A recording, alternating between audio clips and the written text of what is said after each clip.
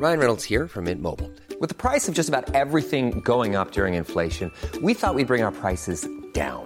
So to help us, we brought in a reverse auctioneer, which is apparently a thing. Mint Mobile Unlimited Premium Wireless. How to get 30, 30, bit to get 30, bit to get 20, 20, 20, bit to get 20, 20, bit to get 15, 15, 15, 15, just $15 a month? Sold! Give it a try at mintmobile.com/switch. $45 up front for 3 months plus taxes and fees. Promo rate for new customers for limited time. Unlimited more than 40 gigabytes per month. Slows full terms at mintmobile.com. De gewelddadige Elvis-fans die in de jaren 70 en 80 de dienst uitmaakten in Eindhoven. Roye Frans vertelt over de geschiedenis van de Eindhovense Elvis-bende.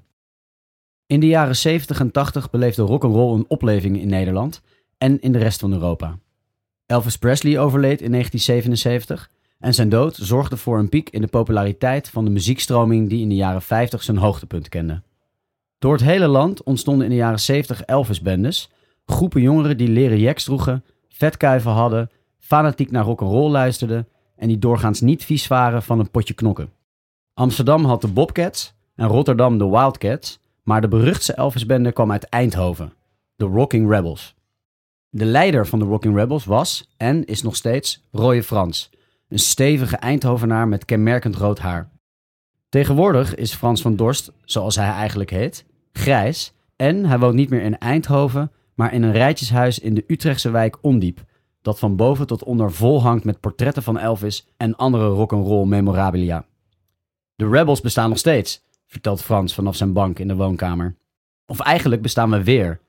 We zijn een tijd lang opgeheven geweest. Op een gegeven moment ben ik door mijn eigen toedoen in de bak gedraaid. En toen is het een beetje doodgebloed. De huidige Rocking Rebels bestaan uit een man of 30 van tussen de pakweg 30 en 65 jaar oud, die niet meer knokken, maar wel regelmatig samenkomen en rock'n'roll feesten organiseren. Tegenwoordig gaat het om de gezamenlijkheid, het broederschap. Broederschap vind ik het belangrijkste, maar niet meer op de oude manier, zo van iemand kijkt jou scheef aan, dus we stompen hem. Dat was vroeger wel anders. Geweld loopt als een rode draad door de geschiedenis van de Rebels. Roye Frans zat als kind al op een internaat voor moeilijk opvoedbare kinderen. Op zijn 13e maakte hij kennis met de muziek van Elvis in de nasleep van een vechtpartij. Op de kermis in Eindhoven leerde ik een jongen kennen, Johan. Hij was aan het vechten met een Turk. Ik trok ze uit elkaar. Ik was pas 13 jaar, maar groot voor mijn leeftijd. Die Turk vluchtte weg. Johan draaide zich om en vroeg: van wat voor muziek hou jij? In die tijd luisterde ik naar Gary Glitter en Mud. Wat vind je van Elvis? Vroeg hij. Elvis? Daar kende ik eigenlijk niet zoveel van. Toen bleken Johan en ik bij elkaar om de hoek te wonen in Strijp, in Eindhoven.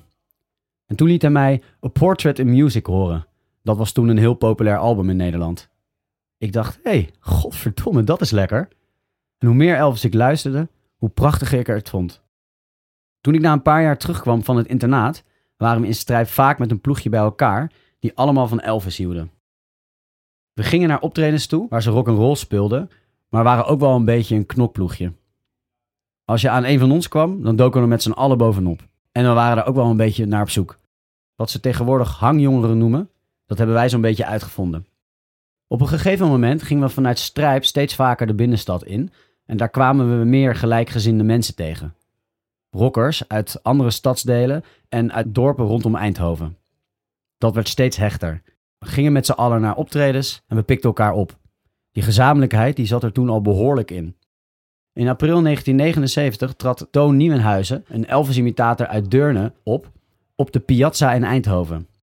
Wij als snotneusjes, ik was toen 19, waren erbij, maar er stonden ook mensen van de oude Elvis-scene die in de 50 en 60 waren.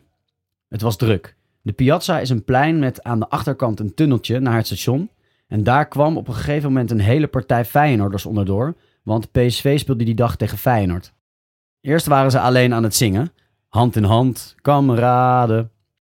Iedereen begon naar elkaar te kijken, maar ik dacht, tja, ze doen niks verkeerd. En toen begonnen ze de pluggen uit de versterkers te trekken.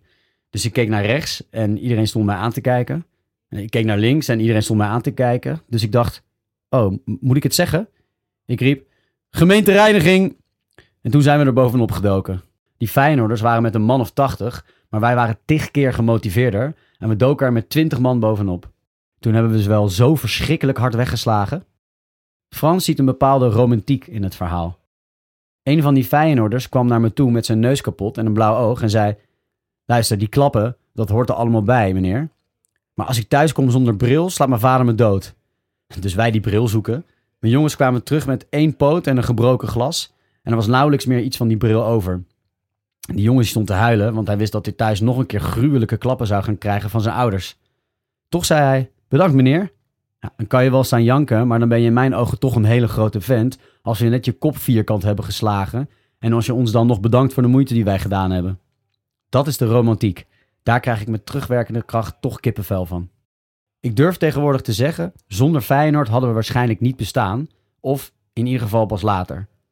De knokpartij met Feyenoord was de bevestiging van het bestaan van de Rocking Rebels. In de jaren die volgden vestigden de Rebels hun naam door vechtpartijen in kroegen en door hun jacht op punkers. Die haten wij, vertelt Frans. We haten punk, omdat punk probeerde te doen wat rock'n'roll 30 jaar daarvoor al had gedaan. Revolutie maken.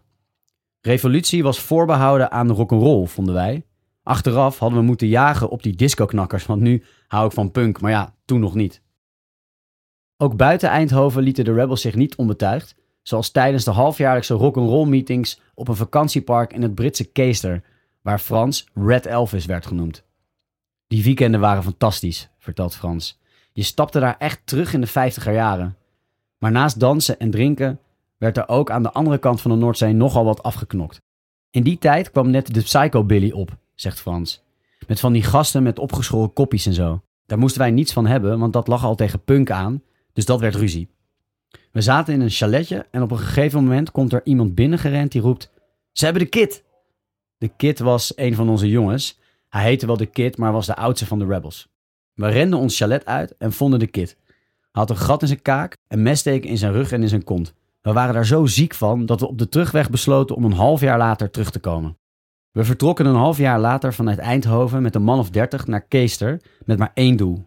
We gaan ze terugpakken.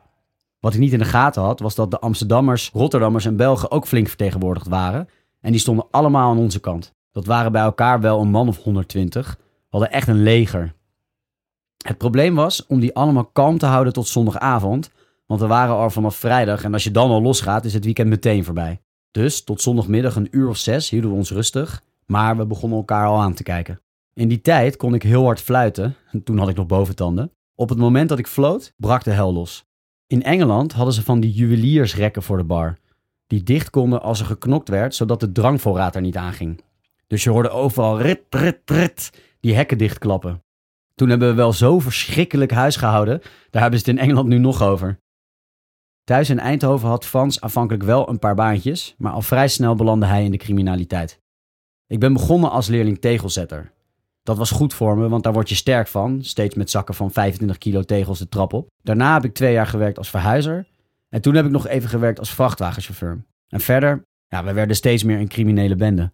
Radio's uit auto's pikken, dat soort dingen. En inbreken. Maar altijd bij bedrijven en winkels en niet bij de arbeider thuis. Die eer hadden we dan weer wel. Het stadsbestuur en de politie van Eindhoven wisten niet zo goed hoe ze met de Rebels moesten omgaan. Het was een tijd van pappen en nat houden. In Rebels clubhuis De Vlucht, een keet op de plek waar nu de Pathé-bioscoop staat, was de politie niet bepaald welkom. Als de politie binnenkwam, werden de agenten met flessen bekogeld, vertelt Frans. Niet gooien om dood te gooien, maar met een boogje. Op een gegeven moment vroeg een agent aan me: Frans, waarom doen jullie dat nou? Dus ik zeg: luister, jullie komen bij ons binnen. Als je nou eens gewoon uit beleefdheid je pet afzet. Als je gewoon netjes binnenkomt en vraagt of de muziek een stukje zachter mag, dan hebben we geen probleem. Echt waar? Echt waar. Ik had mijn jongens al ingeseind, dus de eerste keer komen er 2 binnen, zetten hun pet af en er gebeurt niks. En dat ging als een lopend vuurtje door het korps. Toen kwamen ze een keer met een boevenwagen vol. 6 man. Allemaal netjes hun pet af en er gebeurde weer niks. Maar toen ze buiten kwamen, waren alle petten weg. Dat dan weer wel. Dus toen heb ik naar het politiebureau gebeld en gezegd: luister, ik heb 6 petten gevonden. Maar ze wilden me geen vindersloon geven, dus toen heb ik ze maar gehouden. Op 28 september 1980 organiseerden maatschappelijk werkers met steun van de gemeente Eindhoven de eerste en enige tuigdag. Een dag waarop randgroepjongeren zoals de Rocking Rebels zich konden presenteren aan de rest van de bevolking om te laten zien dat ze heus niet zo eng waren als ze eruit zagen. Op het programma stonden auto- en motorraces, een wedstrijd deegrolwerpen voor dames en optredens van onder meer de Eindhovense rock'n'rollband Mac Tepel en Herman Brood. Frans had toen net een gevangenisstraf uitgezeten voor de zware mishandeling van een beveiliger. Ik had geen kort lontje, ik had een directe ontsteking, zegt hij daarover. Maar was nauw betrokken bij de organisatie van de dag, die zwaar door de gemeente werd gesubsidieerd. Het idee erachter was heel goed, zegt Frans. De vooroordelen wegnemen bij het grote publiek.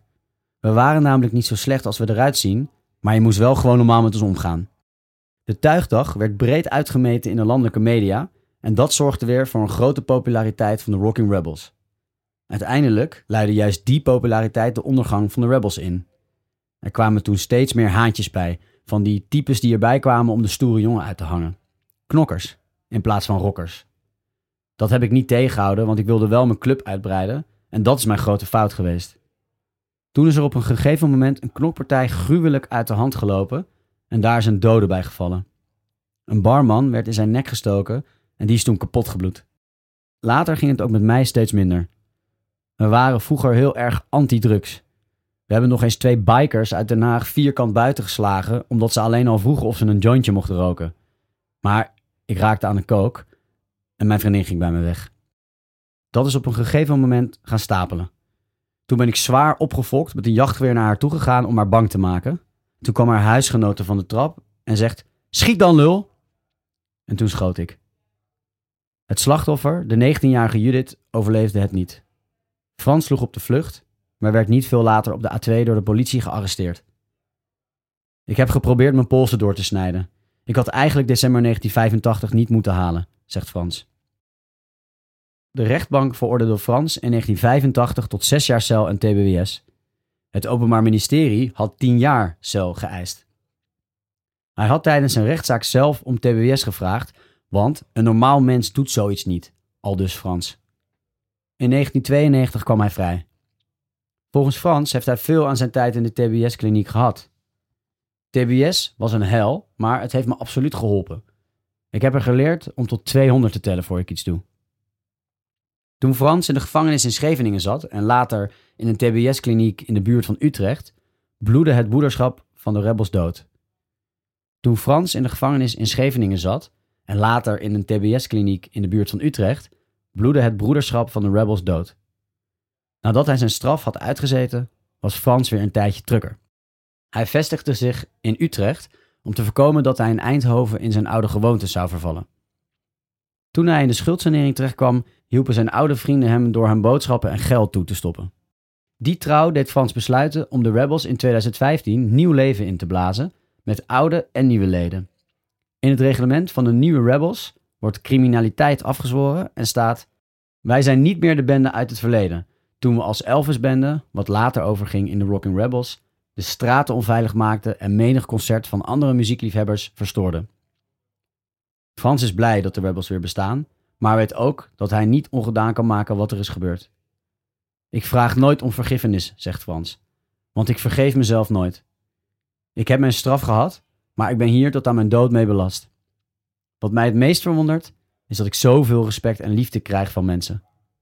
Daar word ik heel nederig van. Ik vind dat niet terecht."